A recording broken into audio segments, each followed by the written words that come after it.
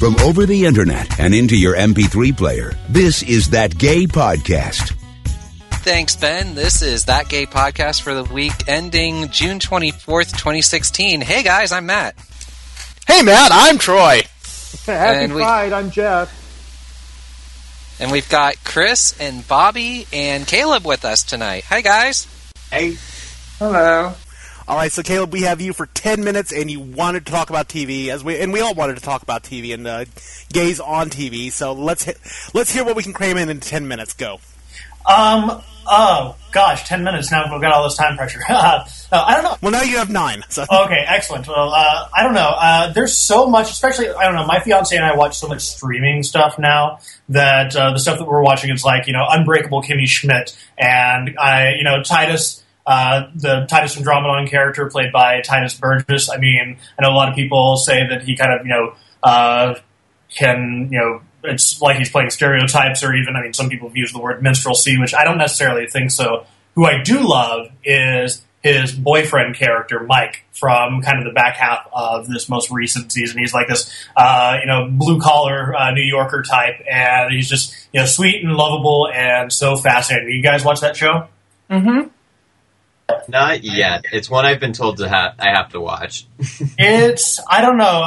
If you love 30 Rock and you love that kind of slapstick humor, great. If you don't, you're really not going to like this show. But I'm going to love it then. It's so silly, and I think my favorite character on there is Carol Kane. She just plays this old batty landlord figure, and she's just amazing. I'm looking forward to seeing Titus Burgess is going to be on Match Game. They're bringing that back, which, speaking of gays on TV, wasn't that one of the great shows?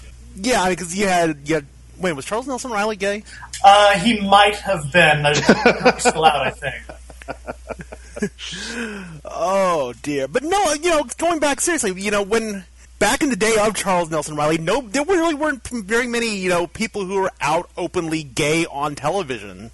Whether it's behind the scenes saying, hey, that's what I mean, behind the scenes, actors who were openly out, or characters who were openly out on TV that were portraying, a positive image, that weren't being the Jack Trippers of the world where it's just a joke, or the Jodies from Soap where it's just a joke. Yeah, exactly. Or even like the Charles Nelson Rileys and the Paul Lynns who are, being themselves on like the Hollywood Squares and Match Games and all those. They were, playing up a very, very specific kind of mincy gay stereotype of the era, which, visibility for back then, that's wonderful. The fact that they, someone like, my grandparents could, love and enjoy the antics of Charles Nelson Riley and Paul Lynde and all that. Just, I think that's, kind of helped pave the way. But, you're still dealing with kind of these stereotypes, whereas now you've got all of these wonderful, like, kind of very nuanced characters and, gay people who can kind of be more than just, and lesbians who can kind of be more than just a particular, stereotype or plot device. And I feel like the explosion of cable, and in particular streaming entertainment, has freed up producers to create those kinds of multi-layered characters probably easier than one could do in a, 6 or 7 channel universe. Yeah, absolutely. And also, because, for them, they're looking for a certain slice of an audience as opposed to, the big networks are still just trying to get mass numbers. And, at a certain point, you have to start sanding off all the rough edges to make the program appealing to a certain, mass audience. Whereas you can get away with so much stuff like sexual fluidity on Orange is the New Black and, stuff like that, which right. It's not mainstream stuff, but I just love that we have that stuff out there now. Yeah, I was always, and I loved this show, and my husband and I both loved it. We were shocked that The New Normal got on NBC for a season. We couldn't believe that show made it to series. It only lasted, 13 weeks? But it was, it's one of those shows that probably would have a second or third season in a streaming universe, but was, something that I certainly didn't think I'd ever see on broadcast over-the-air television.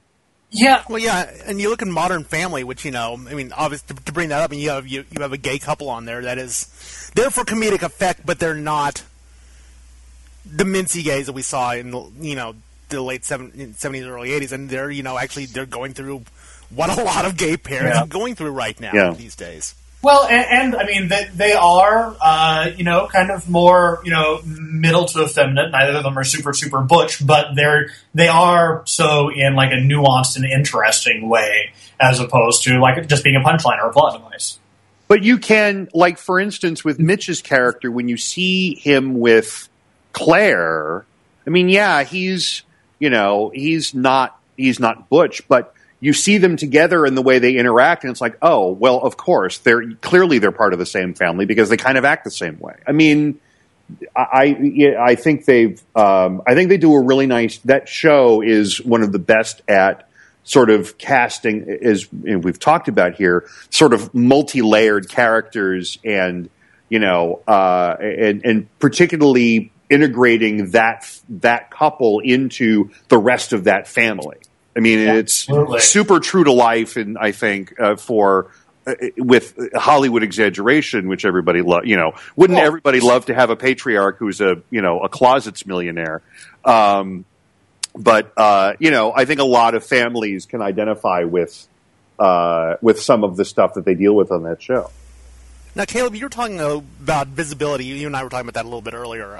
Hit on that for just a second. Well, I mean, we've definitely kind of reached a tipping point as far as general gay visibility, but the great thing is it's allowing, like I say, more nuanced characters. Do any of you guys watch Mr. Robot on USA? Yeah. No, but everybody says it's a great show. It is really, really good. I mean, it can get a little dark, and obviously, it's kind of about the current state of economic affairs in the world and all that other stuff. But there's this boss character, Gideon Goddard's the character's name, and he is kind of an affluent gay tech manager type person, but he's so like kind of ethically not shady, but compromisable, and it's just something. It's nice to see that it's not the extreme of it's the gay guy, so we got to treat him with kid gloves, and he's got to be the moral hero, or it's the 70s and 80s, those just plot devices of the evil gay. So if you guys get a chance, I mean, and I forget the actor's name, but the Gideon Goddard character is just so interesting to me. Yeah, it is nice to see, we've gone from, the sort of mincy gay, or in the 80s, the victim, and even into the 90s. I mean, you think about, poor Doug Savant's character on Melrose Place, where the guy was barely on the show and something awful was happening to him while he was on it. It's nice to see that producers are allowing LGBT characters to sort of represent a lot of different kinds of motivations. Yeah. Maybe I'm off base here, but it seems like those characters have been passed to the minority LGBT characters, because we're seeing a lot of the white characters get the more diverse LGBT representation, but the black characters that we're talking about, like Titus, are the more mincy, more flamboyant gay characters, and we don't see a lot of those characters in the minority community. You're right. That's true. Yeah, that's absolutely fair. Yeah, I think the one, I don't know. I'm trying to think about There's True Blood.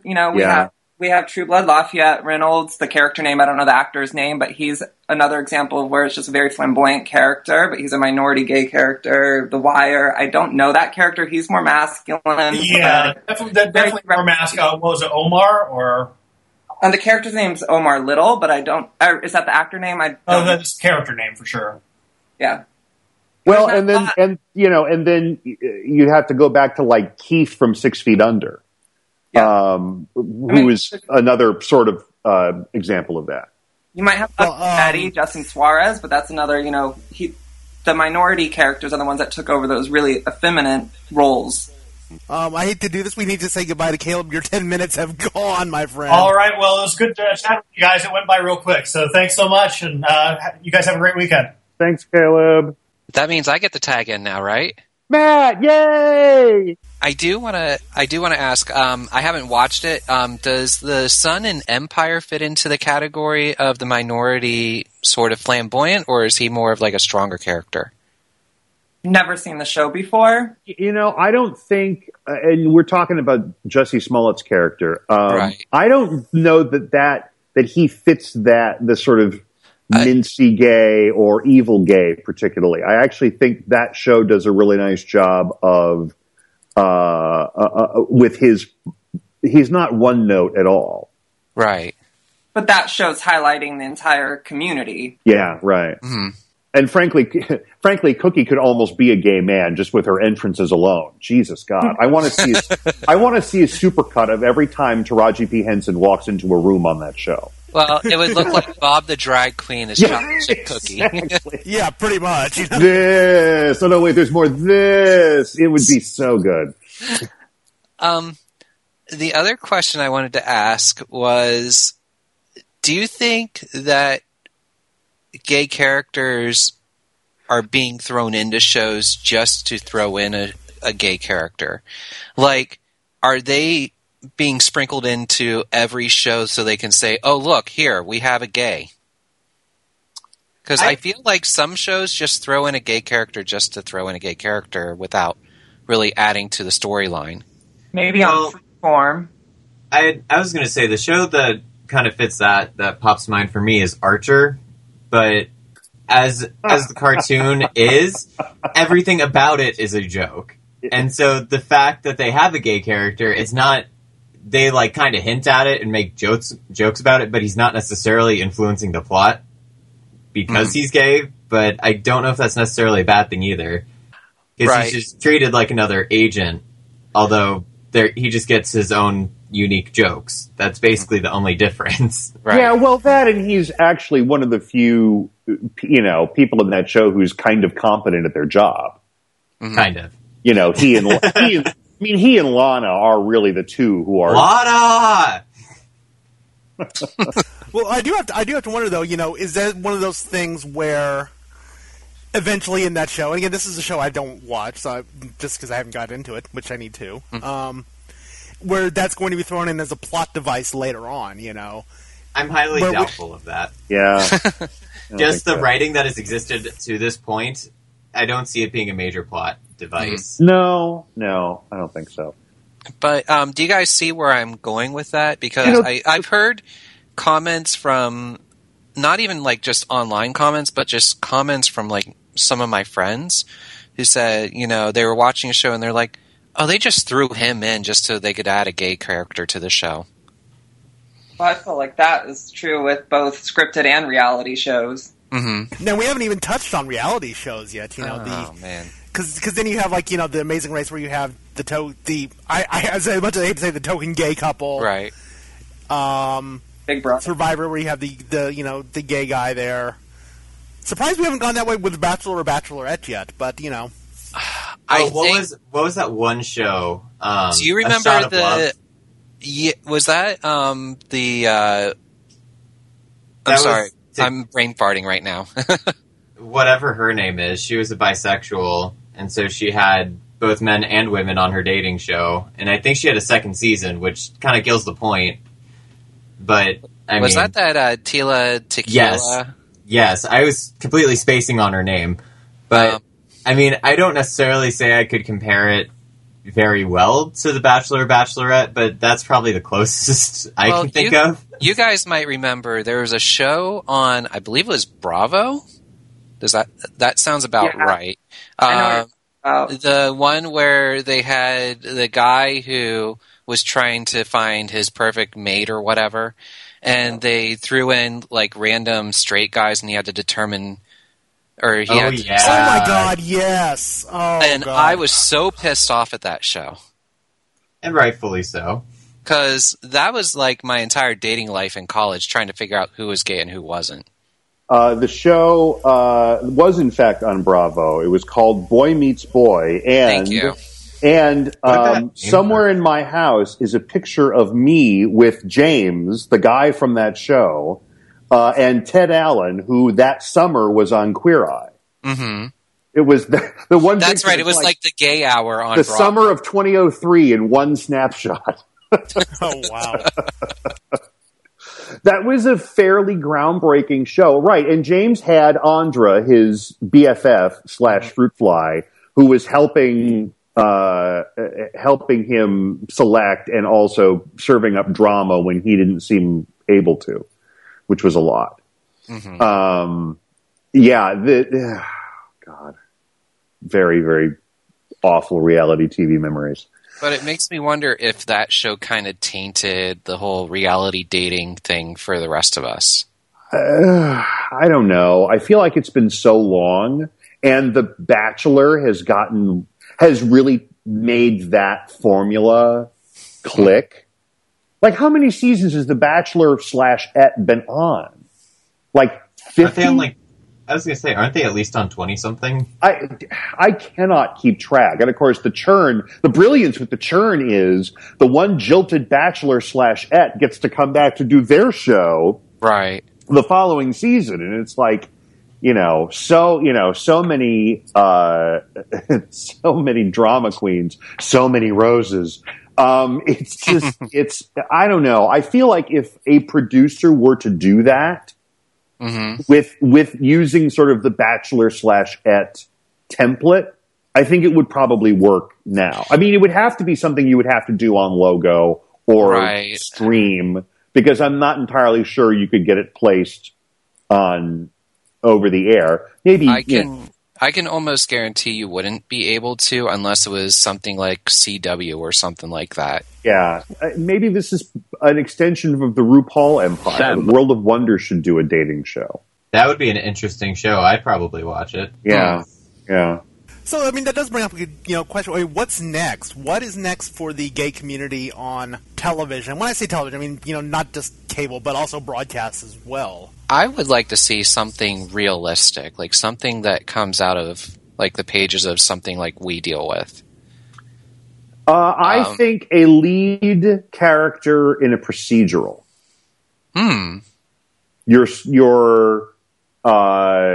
I mean, Law and Order is the one everybody thinks of. I was thinking CSI West Hollywood. Right, yeah, something like that. Now that'd be fun. CSI Boys Town. CSI P-Town. That's something of that nature, I think would, but I mean, where the person's orientation is incidental to the stuff that's happening on the show. Do you know what I'm saying? Like, yeah.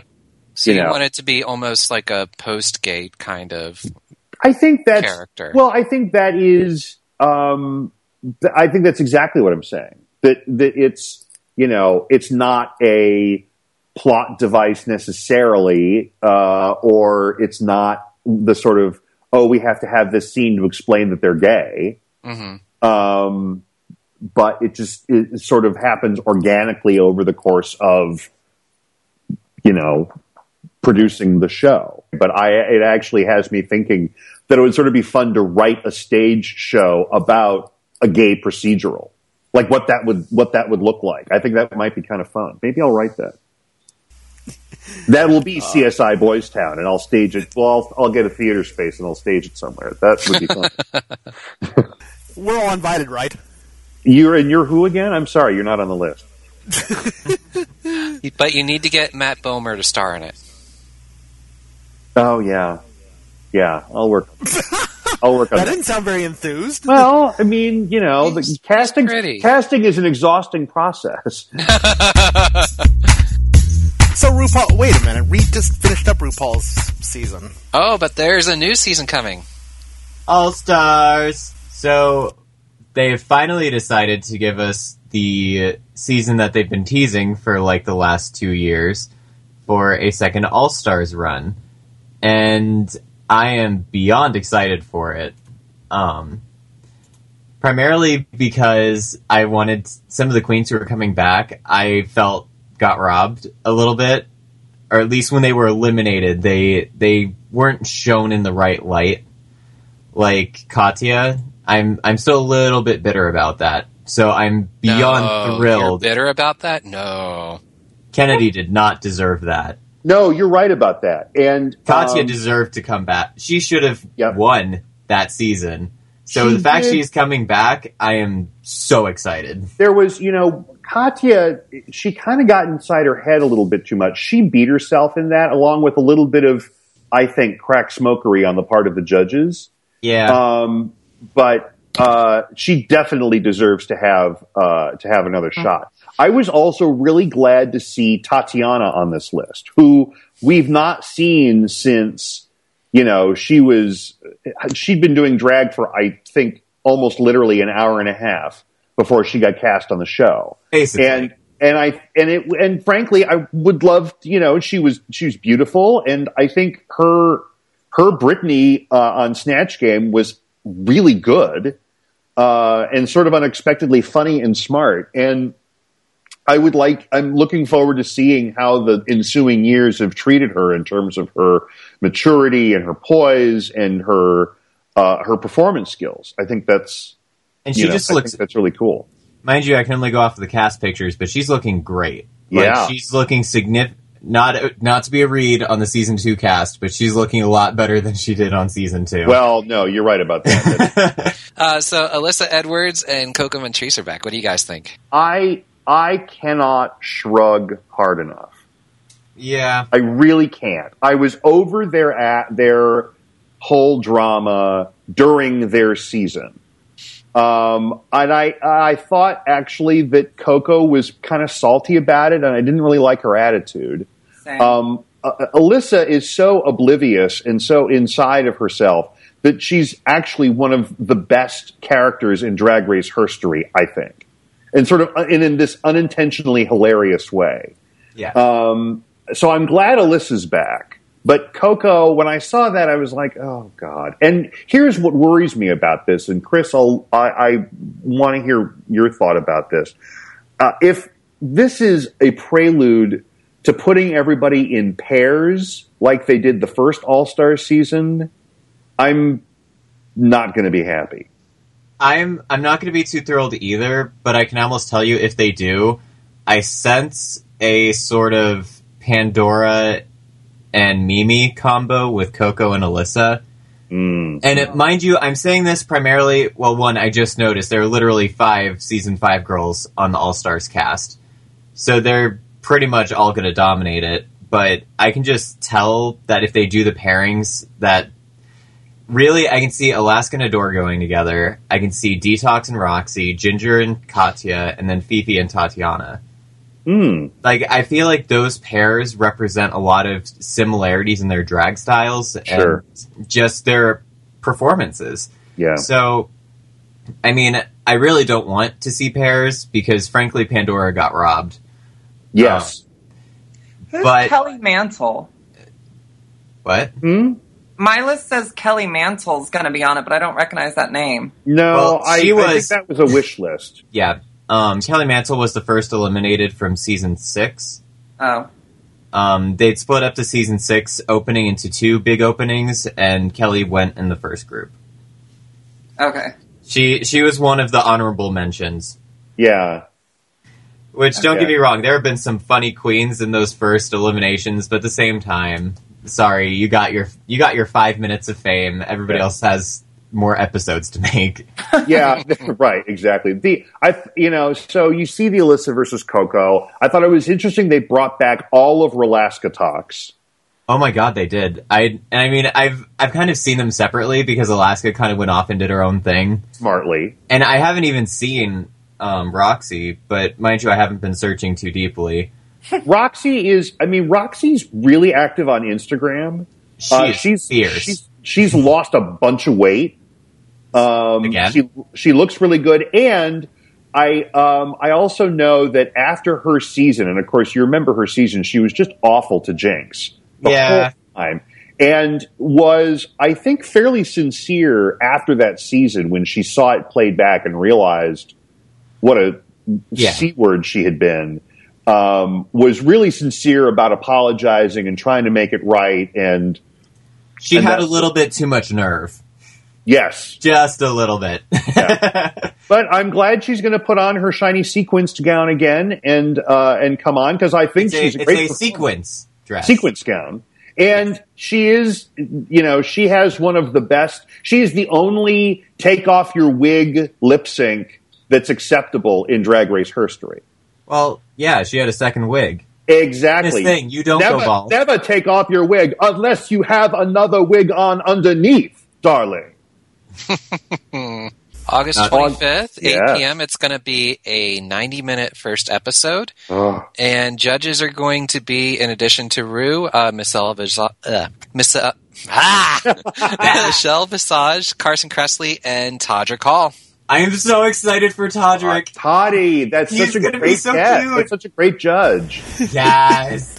Oh, man. Okay, well, that debuts in August. In the meantime, we are going to Weekly Obsessions. Bobby, let's start with you. What are you obsessed with this week, sir? The Democratic sit-in. I'm very political, so that's been my obsession all week, following the Senate filibuster. I was surprised when I woke up the next morning and he was still going.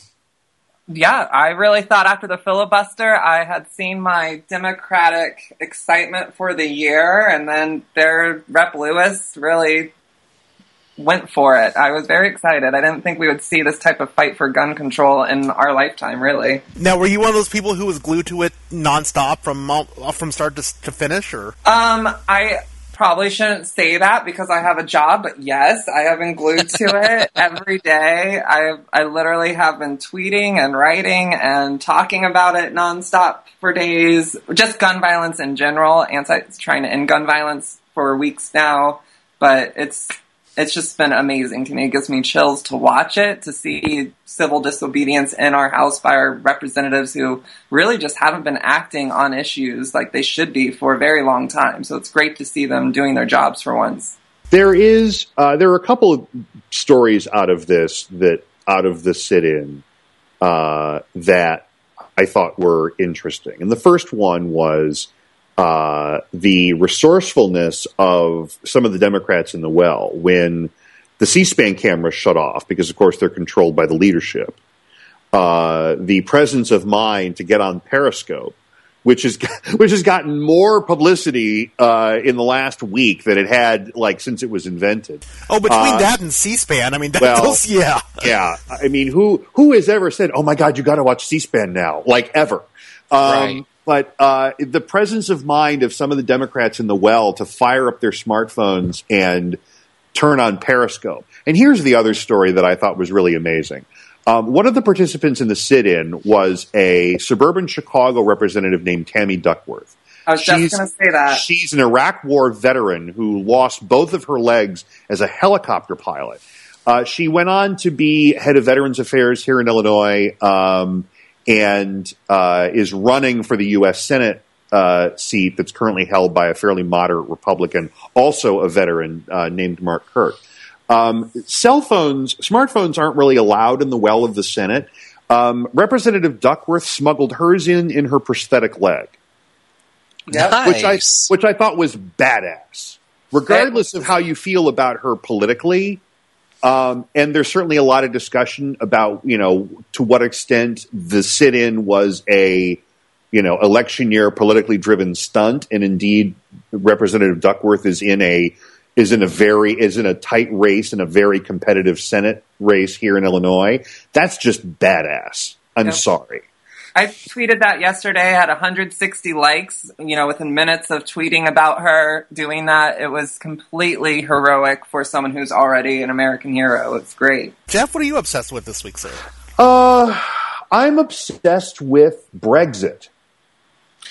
I've been watching that too. It's been... Yeah, here's the thing. I don't know how I feel about it. I understand what happened, I think. I think there are a lot of people in rural parts of England, particularly, who feel the way a lot of people in the U.S. do, that the relative prosperity of the last few years have kind of left a lot of people behind, and trade deals have not worked out the way that they were sold when they went into effect. And, and that's probably what drove a lot of the vote to leave the EU. Now, mind you, the United Kingdom was always sort of a reluctant EU participant. They never adopted the euro. They're still on the pound there. And I think my recollection of that time was that they sort of, okay, we'll do this, but only because you guys are. So I'm not necessarily surprised that they got out. I mean, if you look at the breakdown on the map of how people voted, the vote to remain was pretty much central London, sort of metropolitan London, and Scotland.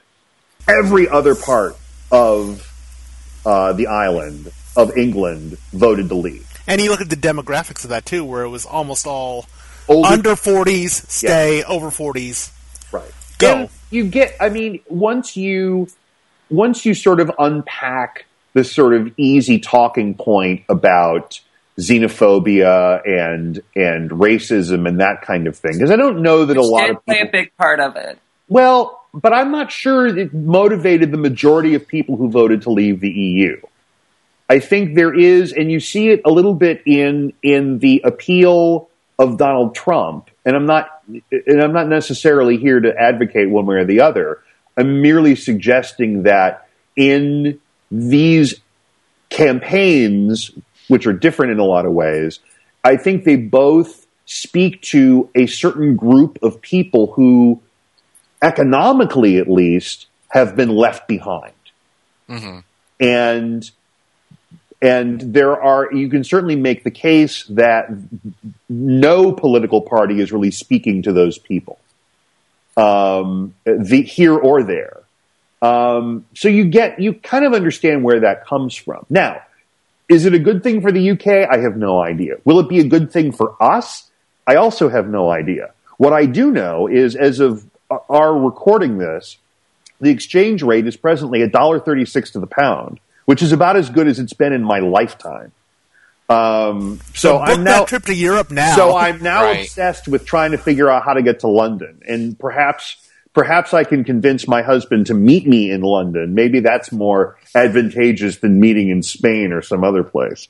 I smell a That Gay Podcast meetup in London. As long as we can all fit into your carry-ons. Yeah.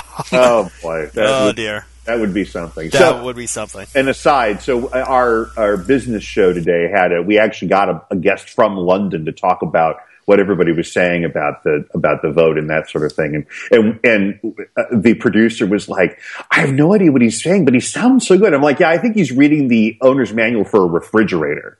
But everybody is so enamored of the accent. Yeah, you're saying guys making it. So wait, you had Richard Quest on? Is that? Oh my God. Oh, I've been glued to his coverage on CNN. I saw Richard Quest. I looked up. I'm like, there he is, the man with the best teeth in all of basic cable. Chris, what are you obsessed with this week, good sir? So I found out that Adele's album 25 is finally on Spotify. So, I mean, I haven't quite given it the time it deserves yet. So I'm stuck between, oh Lord, what was the song? Give My Love to Your Lover. Mm-hmm. And then a completely different song, Wherever I Go by One Republic. I love that one too. The main reason that one's on the list is I've had more time to listen and love it than Adele's 25, but I will probably be listening to her the rest of this next week.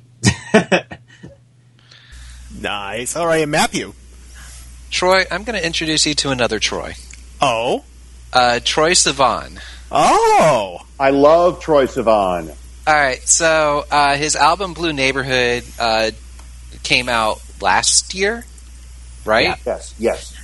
Second single dropped this week, and it's a collaboration with him and Alicia Cara.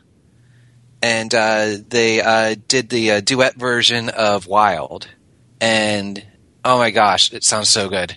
Leave this blue neighborhood, never knew love could hurt this good. And it's available on Spotify, iTunes, there's YouTube, pretty much anywhere you can get music. All right, well, I've actually got two for this week.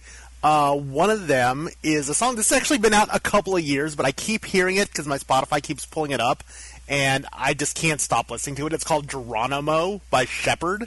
Yeah. Oh, that's a good song. So say Geronimo, I know it's been out for a long time, but oh my god, it is just such a good feel and bounce to it, and I'm like, I hear it as I'm running, and I'm like, oh, this is great. It's an absolutely great running song, yeah. Yeah. Oh yeah. And the other one is, we talked a little bit about this before the show with Caleb. Match Game and Pyramid are this weekend. Oh yeah, I can't wait for that. And that is going to be so much fun. Oh my god, Michael Strahan's going to be doing Pyramid, and Alec Baldwin's doing Match Game. Mm-hmm. You were showing me some of the preview clips from Pyramid earlier this week, and Strahan's got it. Like, I think he's going to be awesome on the show. And at Match Game, I'm still a little bit on the fence on that one, but I think it's going to be decent. I think it's a matter of how they write the questions. Yeah. Because the sample that I got from the Match Game question, or the sample Match Game question that they aired, was not quite the strongest. No, but and we were talking about this again earlier. That you can't. We've gone past the day and age where you can write the word boobs on a card and hold it up and get a laugh out of it. Yeah, my only hope for that show is that it isn't the Match Game version of the Steve Harvey Family Feud, which makes me weep. Oh yeah, but yeah, so that's all Sunday night on ABC. Yay! Well, Bobby, thank you so much for coming on and talking to us. We appreciate it. You're welcome. Thank you for having me. And we want to thank Caleb for joining us, and again, thanking Caleb's fiance Caleb for letting us steal him for a little while this evening. Well, that's not going to be confusing at all. No. Well, no, that's going to do it for tonight's show. You guys want to do this again next week? Sure. All right, we'll do it then. Until then, take care. Deuces. This is Ben Patrick Johnson for That Gay Podcast, a presentation of Attuned Productions.